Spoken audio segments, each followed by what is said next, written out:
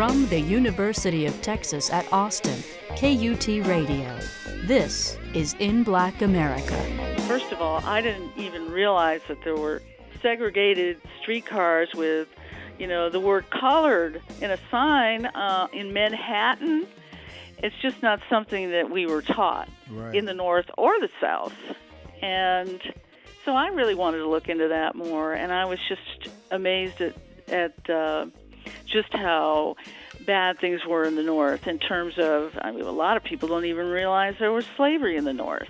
So I wanted to get into that in this book, Streetcar to Justice, and because you can't tell her story, I realized, Elizabeth Jennings' story, without all the context of Jim Crow in the North, and before that, slavery in the North. Amy Hill Harth, journalist and author of Streetcar to Justice, How Elizabeth Jennings Won the Right to Ride in New York, published by HarperCollins Publishers. Before there was Rosa Parks, there was Elizabeth Jennings. On July 16, 1854, on her way to choir rehearsal, Jennings was forcefully removed by the conductor and a nearby police officer when she was refused a seat on a New York City streetcar. Returning home with cuts, bruises, and scratches, her father was outraged. With the assistance of her church, the African-American community in the city, and Frederick Douglass, this incident set into motion a major court case in Manhattan in which a future president would be involved and was the first step in the process of desegregating public transportation in the Big Apple. I'm Johnny O. Hanson Jr., and welcome to another edition of In Black America. On this week's program, Streetcar to Justice with Amy Hill Harth, In Black America. The first one that pulled up was, it had no sign in it, which meant it was designated for white people. A black person could ride on one of those cars if the conductor felt like letting them ride, or if no passengers complained. So there was always this stressful situation where you hoped, if you were worried about getting to your job on time, and you see the quote unquote colored cars, they actually had a sign that said colored in this car. They came late, if they came at all. So anyway, Elizabeth asked this conductor, she said, look, I'm really kind of worried. I want to make sure I get to church. I have to practice with the choir. I'm an organist. And I don't see a colored car coming, and could I just ride? The mistreatment of African-American riders on public transportation in 1854 New York City wasn't new. What happened to Elizabeth Jennings was another in a long line of incidents in which conductors pushed, insulted, and ejected African-American passengers. What was new is that the Jennings family wasn't going to take it anymore. After she returned home, bruised and injured, her father asked Elizabeth to write down what had happened with as much detail as possible.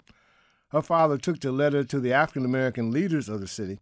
An emergency meeting was called at the First Colored American Congregational Church, where her letter was read.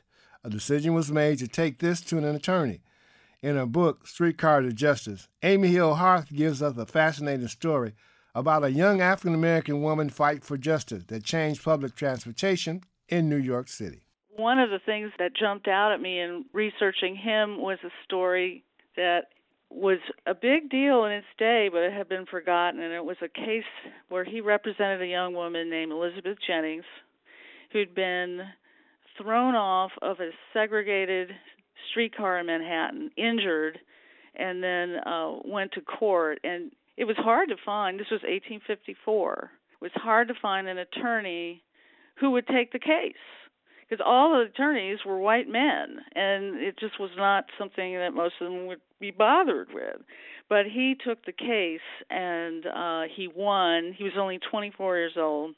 And through the house, and then researching him, I found out about this story, and I thought, no, I've never heard of this, and I would like to know more about this woman. I mean, first of all, I didn't even realize that there were segregated streetcars with, the word colored in a sign in Manhattan.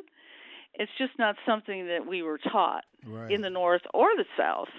And so I really wanted to look into that more, and I was just amazed at just how bad things were in the North in terms of, I mean, a lot of people don't even realize there was slavery in the North.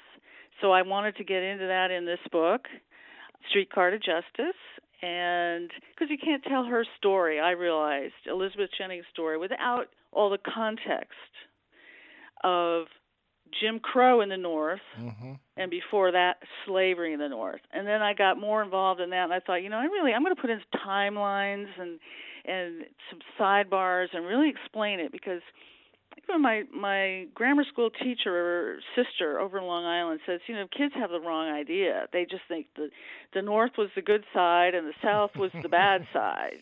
That's kind of how it's taught in the North. And of course, in the South, most people I know, North and South, do not know, or they know very, very little about what was going on in the North. And I think it really is important to understand the whole story. So Elizabeth Jennings gave me an opportunity to really dive into some of this history which is ignored. And plus, she's a wonderful character in her own. I was able to use her own words, because she wrote this long letter in which she uses such great language, Victorian era language. She was a teacher herself, and she would say, "Those monsters in human form," referring to the policeman who mistreated her, and the conductor, and the driver of the horses on the horse-drawn streetcar. And so you really get a sense of her personality from this one long letter. And it was a really important story, and it was a really important case. And for about 25 years, people in New York celebrated every February 22nd. It was Elizabeth Jennings Day, the day that she won in court. It's the first major step in ending segregation in New York in the transportation. But it sort of just evaporated over time. It was forgotten. Now let's talk about Elizabeth for a little bit. She came from a pretty well-to-do family, considering, the 1800s. Right. Her father was a tailor. He owned his own shop. He was very active in all kinds of organizations, anti-slavery organizations, and he was friends with all kinds of fascinating people, among them Frederick Douglass. And Frederick Douglass published Elizabeth Jennings' first-hand account along with the New York Daily Tribune, Horace Greeley's paper. So the father was influential as a black man could be in the 1850s. They were not wealthy, but they were more independent than more most. successful. Right. Yeah. Right. Yeah. Also understand that her dad, Thomas, had a patent? Yes, he did. He's believed to be the first black person to have received a patent from the United States government. It was a patent for a method of dry cleaning that he invented. So he was an interesting man. And he and his wife had 5 children, and Elizabeth was the youngest. And all of the children went to a school in New York that was called the African Free School. And so they were educated, and they were in that impossible position of being educated, but they didn't really have anywhere to go with it because they couldn't get a job. Teaching was one of the few things that they could do. Tell us what actually happened that Sunday when she went with Sarah, her friend, to go to choir rehearsals, and she was the organist. Well, she walked from her home, where she lived with her parents as an unmarried lady. She lived with her parents on Church Street in Manhattan. She walked through the 5 Points neighborhood, which is kind of a notorious neighborhood, but that's where she had to go in order to catch the 3rd Avenue line. She met up with one of her friends along the way, a young woman named Sarah Adams. They waited at a specific stop for the horse-drawn streetcar to pull up, and the first one that pulled up it had no sign in it, which meant it was designated for white people. A black person could ride on one of those cars if the conductor felt like letting them ride, or if no passengers complained. So there was always this stressful situation where you hoped, if you were worried about getting to your job on time, and you see the quote unquote colored cars, they actually had a sign that said colored in this car. They came late, if they came at all. So anyway, Elizabeth asked this conductor, she said, look, I'm really kind of worried. I want to make sure I get to church. I have to practice with the choir. I'm an organist. And I don't see a colored car coming. And could I just ride, my friend and I? And he became very belligerent. He was very ugly. And it ended up with him shoving her really hard off of the trolley, the horse-drawn streetcar, right onto her back with her head hanging off of the platform. Right. And her friend thought she was going to be murdered. And Elizabeth got up and went back on the trolley. She was so mad that she was really just so humiliated and angry. She went back on. And this time the conductor said, well, you're going to pay for this, words to that effect. Mm-hmm. And he told the driver of the horses to take off until they saw a policeman. And they did. Right. So they went a few blocks at high speed, which on a horse-drawn streetcar is about 10 miles an hour. But they raced until they saw a policeman. The policeman only listened to the white conductor and the white driver of the horses. And he shoved Elizabeth right into the street. So, and then they took off. So nobody listened to what she had to say, of course. And she just had to hobble home. And she had a lot of bruises, cuts, scrapes, possibly broken bones. She was in bad shape. When she got home, her parents were shocked. The doctor was called, and she was told to have complete bed rest for several weeks. So at the church where she was going, everyone was, of course, very upset. Everyone found out about it very quickly, and they had a meeting, and Elizabeth's letter was read out loud about what had happened. And then they went to find an attorney. And that's another whole part of it, because they were very lucky that they found Chester Arthur to take the case. But Chester Arthur was not the original attorney that they went to see. Right. He worked at the law firm.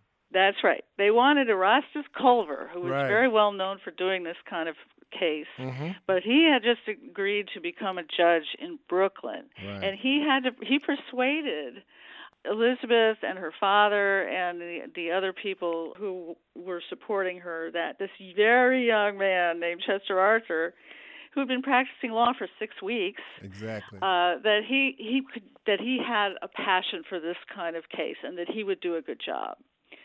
So they didn't have much choice but to go along with it, because he was about the only attorney in Manhattan who would take the case. But he did come through for them, and they won the case. And it was I think they were all in shock. Well, let's talk about the case for a few minutes. Now, instead of filing the charges or the case in Manhattan, they chose to file it in Brooklyn, where the Third Avenue company was actually located. Right. That is what they needed to do, because that's where the. Now, who came up with that idea? Was it I Arthur think that was, her father Thomas? That was Chester Arthur. Okay. He realized he had to file a case there. It was a civil case, and it needed to be where the owners were.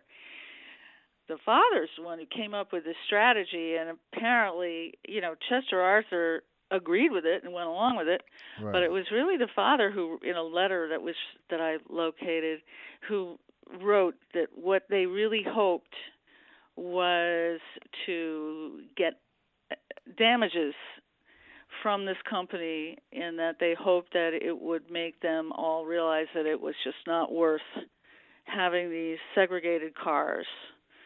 And the idea was not to just win for Elizabeth, but for everyone in that situation, and it worked. Right. They did win, and the Third Avenue Railroad company took down those signs. The cars were desegregated immediately, and several others followed suit, and it really was the first significant step. So there were several setbacks, some other cases that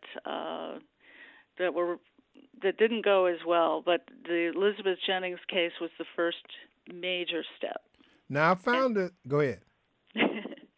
No, that's okay. I found it interesting when the judge charged the jury. He explained what the law was, and the company couldn't exempt themselves from what their employees did. And if they believed Elizabeth, and also she was lucky enough to be a beneficiary of a bystander who said if you needed a witness to what happened, I'm there. So I found that interesting since, the jury was white, the judge was white, and when he laid out what the laws were, it was pretty, I guess, historic to the point that she was going against all these other white individuals, which was the justice system at that time. Right. Well, when Chester Arthur and Elizabeth's father, Thomas Jennings, they did the research and they found that under statutes that were already on the books right.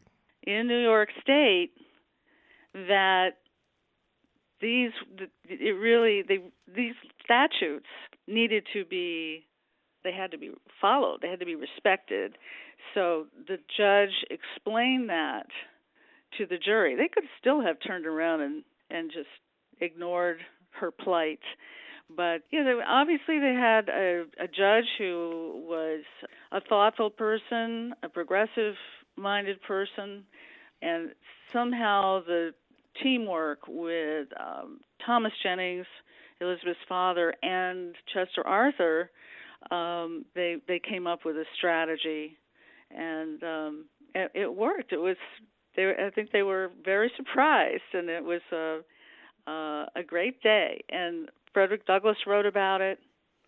The story was covered in newspapers across the country, and many of them, mostly black newspapers, but some of them were also white-owned anti-slavery newspapers that covered it. And one of the things that made it hard to research this story is that almost all of those newspapers, really all of them, have been out of business for so long that you have to dig through the archives to find the material. There was an entire, I guess, cluster of these very important anti-slavery papers, as well as the black press, which, as you know, was incredible and just incredibly active and doing very important work. And there are still many fine black newspapers. I was just reading the Amsterdam News the other day. But the original ones are gone, Mm-hmm. So that's part of the reason why the story just kind of disappeared. It just made it hard for people to research, and I think people just forgot about it. And there's no evidence that she did anything to keep the story going. She just went right back to teaching, and in fact, she did something very interesting when she was a very old lady, right before she died. She started the first free black kindergarten in New York, right. in her home. Exactly. So this was a woman who, teaching was her first love, and she was still breaking new ground right up till the time she died in 1901. I also found it interesting, the trial was held February 22nd, 1855, and at the time of this interview, it's kind of frigid here in America.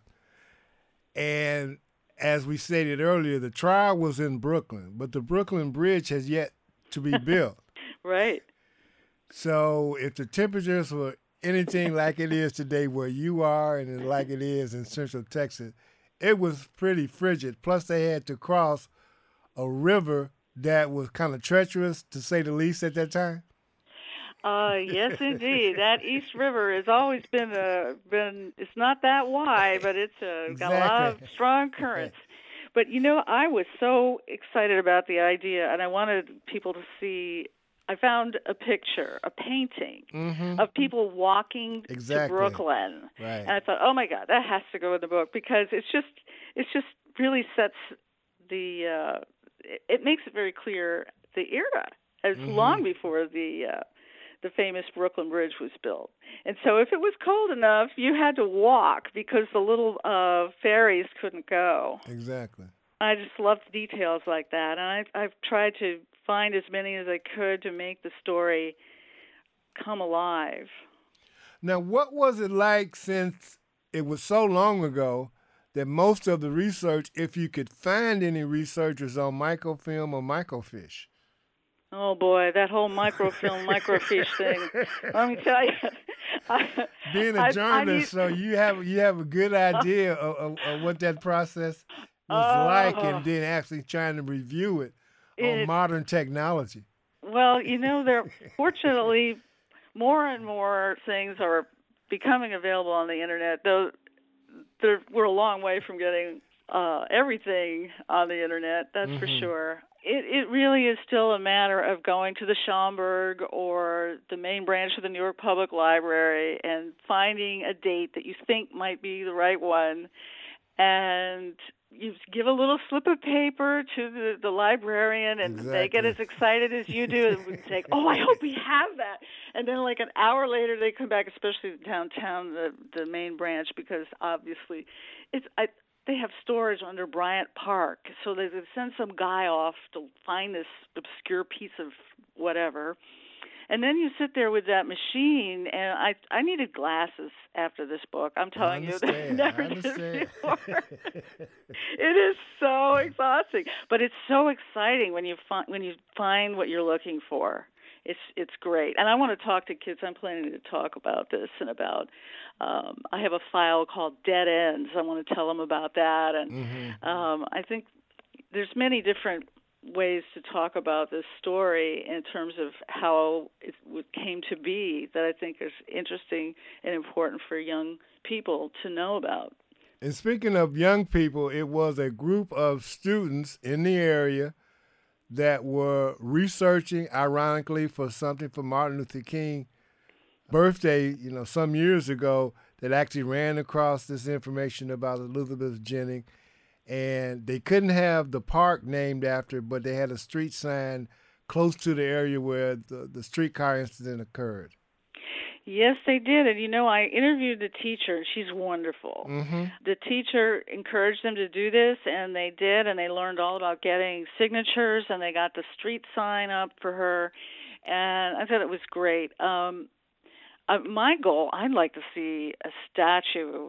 Gotcha. I would really like to see it right in City Hall Park, a statue of Elizabeth Jennings. There are almost, I think it's 3 or 4 statues of women in all of New York City. Right. It's ridiculous, and I don't know that there are any black women. So she would be great, and it needs to be in a place like City Hall Park, not some obscure place that people might not come across it. So, but those kids were great, and I thought I would add that to the book because I wanted to maybe give the idea to other kids that you can do this. You can try and help preserve history. What do you want readers to come away with? I'd like 2 things. I would like for them to know about this extraordinary woman, and that she accomplished something that was very difficult, and she was very brave, and that this was at a time when women who had accomplishments such as hers were they just never were written into the textbooks at all. So I'd like for her to be known and remembered. And what she needed was a book. I mean, there's little scraps of her here and there, but she really needed a book with all of the research in it, like what I did. And the other thing is I really want people to understand more about what was going on in the North. It's very oversimplified, this whole idea that, the North were the good guys and the South were the bad guys. And there's so few people. I've talked to people in New York in the city who should know better, but nobody was teaching it to people up here. I mean, when I tell them there was municipal slave market at Wall Street. They're like, what are you talking about? Exactly. They don't know. So I'm hoping that I help to add to the conversation about, it's a very complex and devastating history. But if we only know parts of it, or we've just oversimplified it in some way, that doesn't help us today to understand why we are where we are. As you say that, why was it important for you to put this whole event in context of the time? Why was it important? Yes, to include, to actually, to frame it where it was not an isolated incident in itself, but it was a part of what society was all about in New York City, particularly in Manhattan. I just felt that people knew so little that it would be really not doing anyone a service to write just about her as if she fell from the sky and this happened. I really felt the more that I was reading about the era and the time and place, I wanted the whole picture. The context is really important, and so the book is about her. It's a biography of her, but it's really about the North before the Civil War. And as you said, I even have a sidebar about the famous Civil War draft riots, which were horrible. Which I found interesting because I didn't know about that. Yeah, that's something that they nobody ever gets around to teaching us that either. So I think the more we know about real history of America, the more it's got to be a benefit to everyone. It doesn't help us to have these big missing pieces, whether you're white or black or Asian, whether you're a newcomer to this country or whether you're from a family that's been here a long time. It's just important to understand the true history of the place where you live. Any final comments, Amy Hill-Harth? Well, I want to thank you for having me, and I'm very excited about this book. I do feel that Dr. Bessie and Miss Sadie Delaney are behind me 100% from the spirit world because they made me promise to write this. They said they took me aside and told me what I was going to be doing in the future after they were gone, and this is exactly the kind of book they would have wanted me to do. So I feel like I've lived up to that promise.